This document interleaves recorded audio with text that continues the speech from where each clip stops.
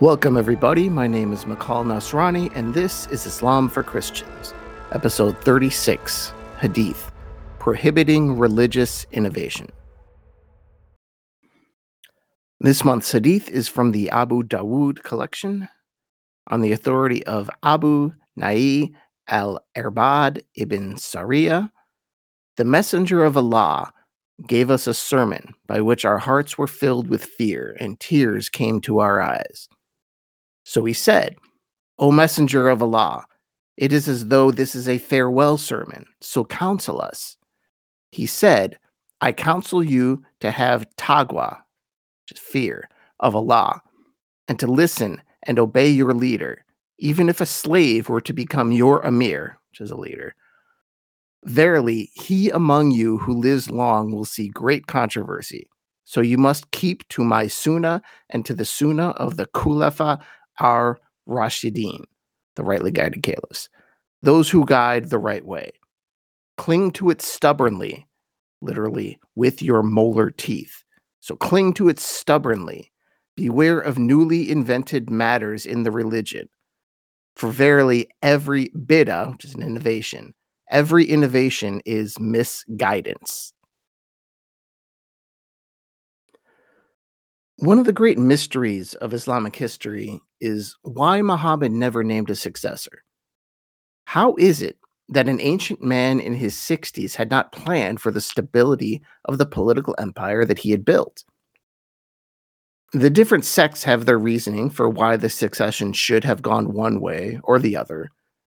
But if Sunnis and Shias are talking in good faith, both would have to admit that neither side has a manifestly obvious 100% slam dunk case on this.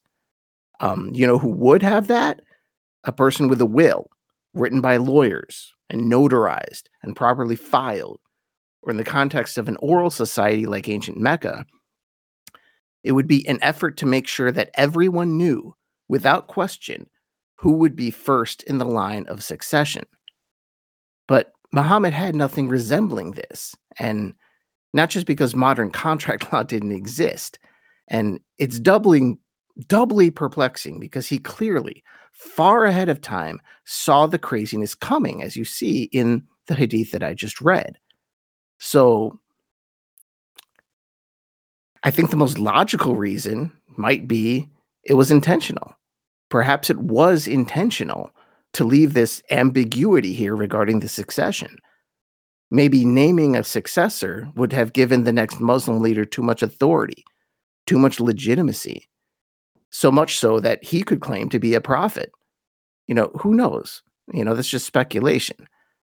Perhaps the strife that followed was actually by design. It certainly made for generations of drama and intrigue. But at the same time, you may have noticed that Muhammad took greater care to be explicit about the future of his religion and assigned that religion greater importance than, for lack of a better word, the kingdom or the caliphate or the political empire of Islam. He's basically saying that rulers will come and go. Some will be good, some will be bad. That's just the way of the world. And that's certainly how it turned out. After the fourth caliph died, which was Ali, after that, a slimy, opportunistic, secular politician got his entitled little hands on the Islamic throne. Muhammad doesn't rail against potentially impure political leadership here. He's almost resigned to it. That's not really a religious stand, though, or at least I don't think it is. It's just basic, normal wisdom. When you have rulers, many of them will be idiots. That's just how it goes with people. There has never been any country in the history of the world that has not, at some point, been ruled by a complete and total blockhead. Muhammad knew this and adjusted his expectations to this reality. It's the same attitude as America's founding fathers, actually. People cannot be trusted, so the powerful must be neutered in advance. And just as the threshold to amend the United States Constitution is exceptionally high, three-quarters of the states, I believe. Muhammad set a similarly high standard for amending his religion, although in his case, the standard was not just high, it's insurmountable. His message was clear here: do not change my religion. You can ruin this kingdom, split it into a million pieces, and rule it like a blind monkey with a sword in his hand, but the religion itself is off limits. Cling to my Sunnah, he says. Cling to my Sunnah with your teeth. Beware of innovations and newly invented matters that I never taught. These will always be in error. And I don't think it's crazy to see this religion, what Muhammad considered to be God's religion, to be infinitely more important than whoever is in charge.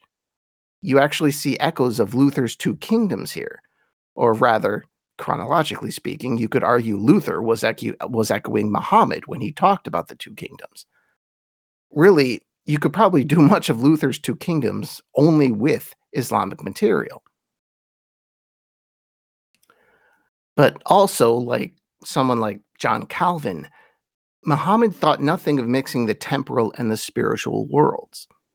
There was a desire to build God's kingdom right here to the extent it was possible. And theology would play a role in government for both of them. Heck, Muhammad had God dictating military policy. How more involved can you be? But while Luther had his two kingdoms, you could probably think of the Muslims as having Kingdom 1A and Kingdom 1B.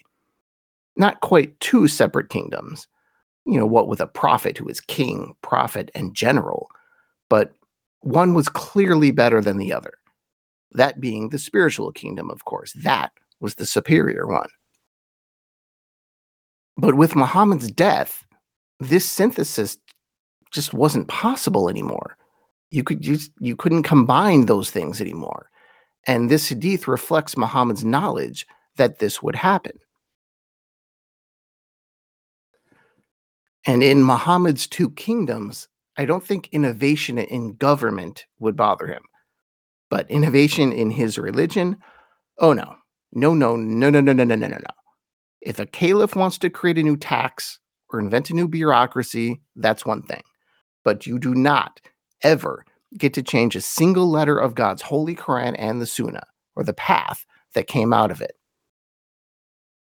I should explain here that in Islam, the Sunnah is basically the righteous path or set of practices.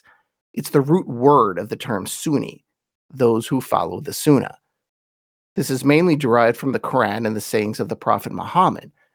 But Islamic law also takes into account other factors, including something called ijtihad, which is basically religion, and ijma, which is the consensus of the community, particularly the early community or the current community of Muslim legal scholars.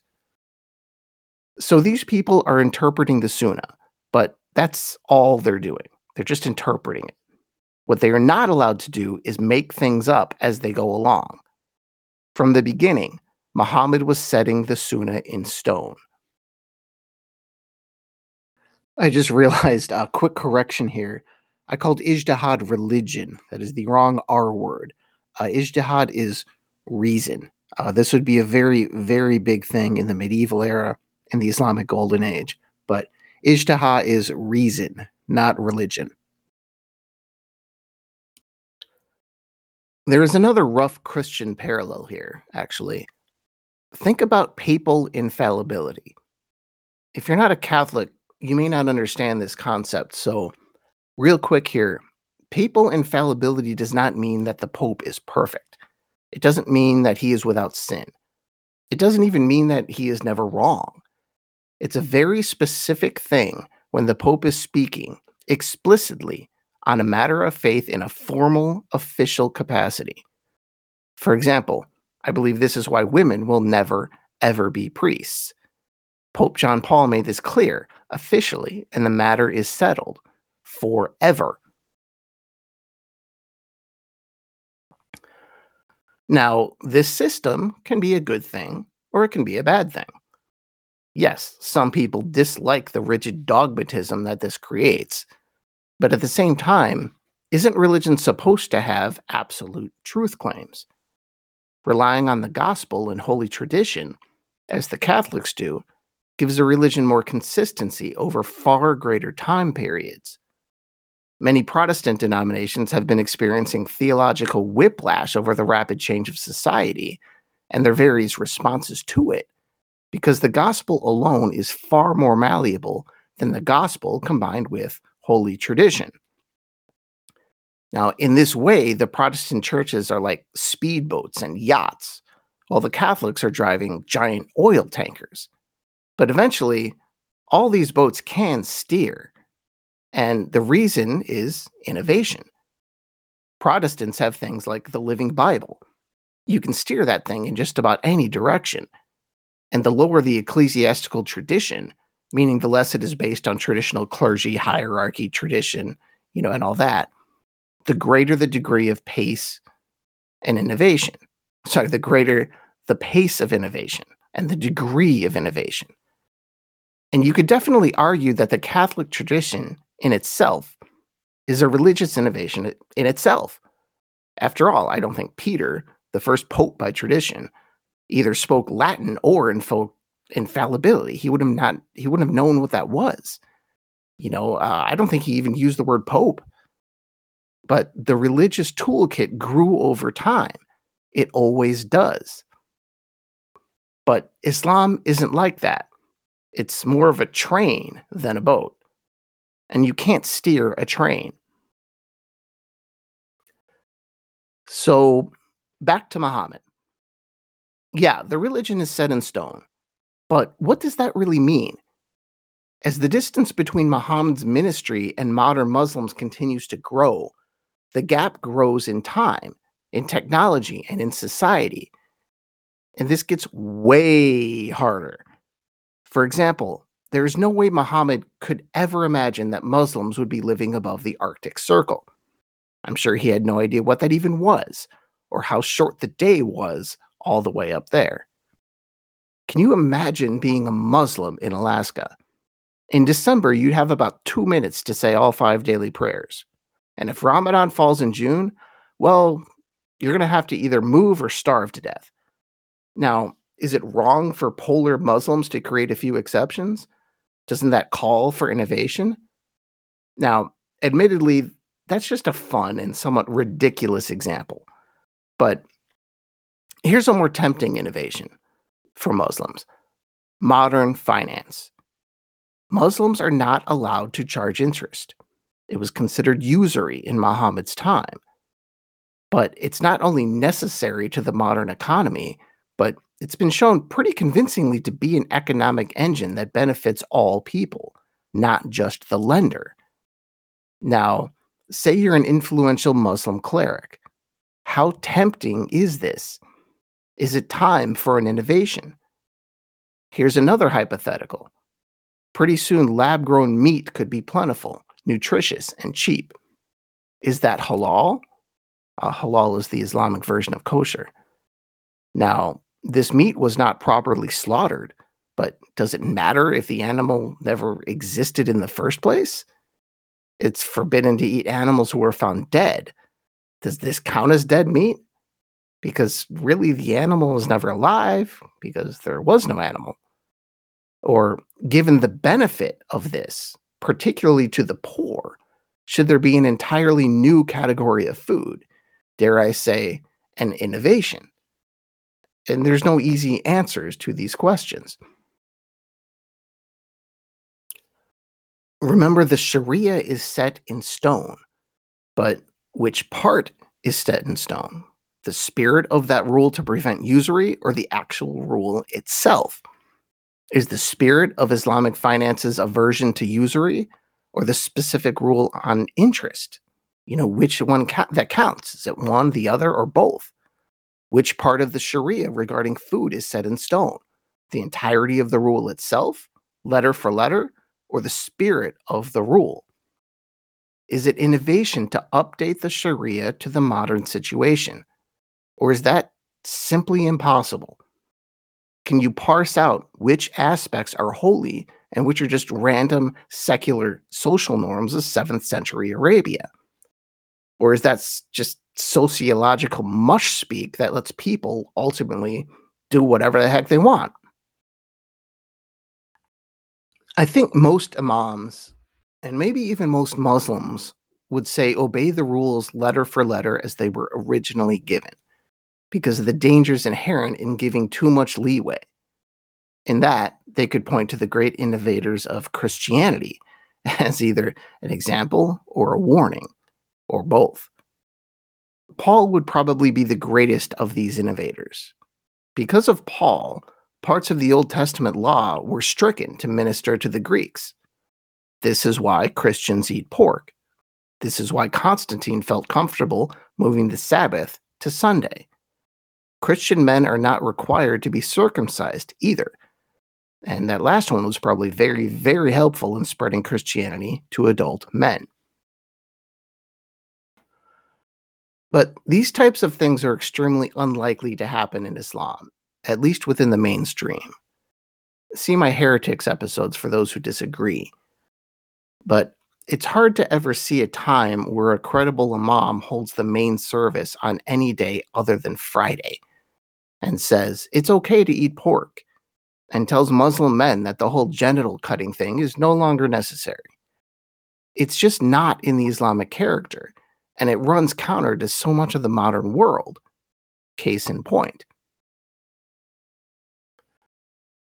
In my country, the innovators of Silicon Valley have a motto: move fast and break things. And they certainly do that. And it's the reason so much earth-shattering technology has developed in that place and in that culture. But it's also a place where an evangelist is a software salesman. They actually use that name. A place where church membership is seen as antisocial, and where people seek eternal life, not through prayer, but through man-made technology. They worship many things there, but God is not one of them. It's almost the inverse of a traditional community, particularly a religious community, where the motto is more like move slowly and never ever break anything. And among religions, Islam is probably the most cautious, the most conservative, the least comfortable in an environment like Silicon Valley. And a major reason is this hadith and Muhammad's warning against innovation. Thank you, and I'll talk to you next time. Inshallah.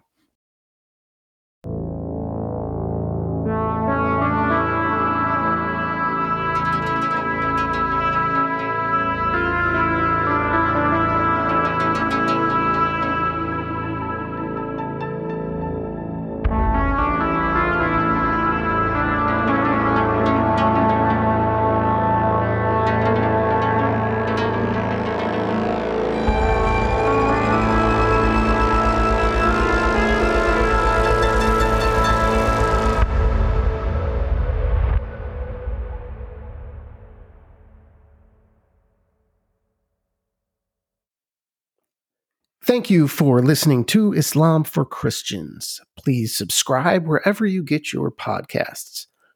And if you want to keep this show ad-free, you can also visit my Patreon page and subscribe. I'm at patreon.com/Islam for Christians. That's patreon.com/Islam for Christians.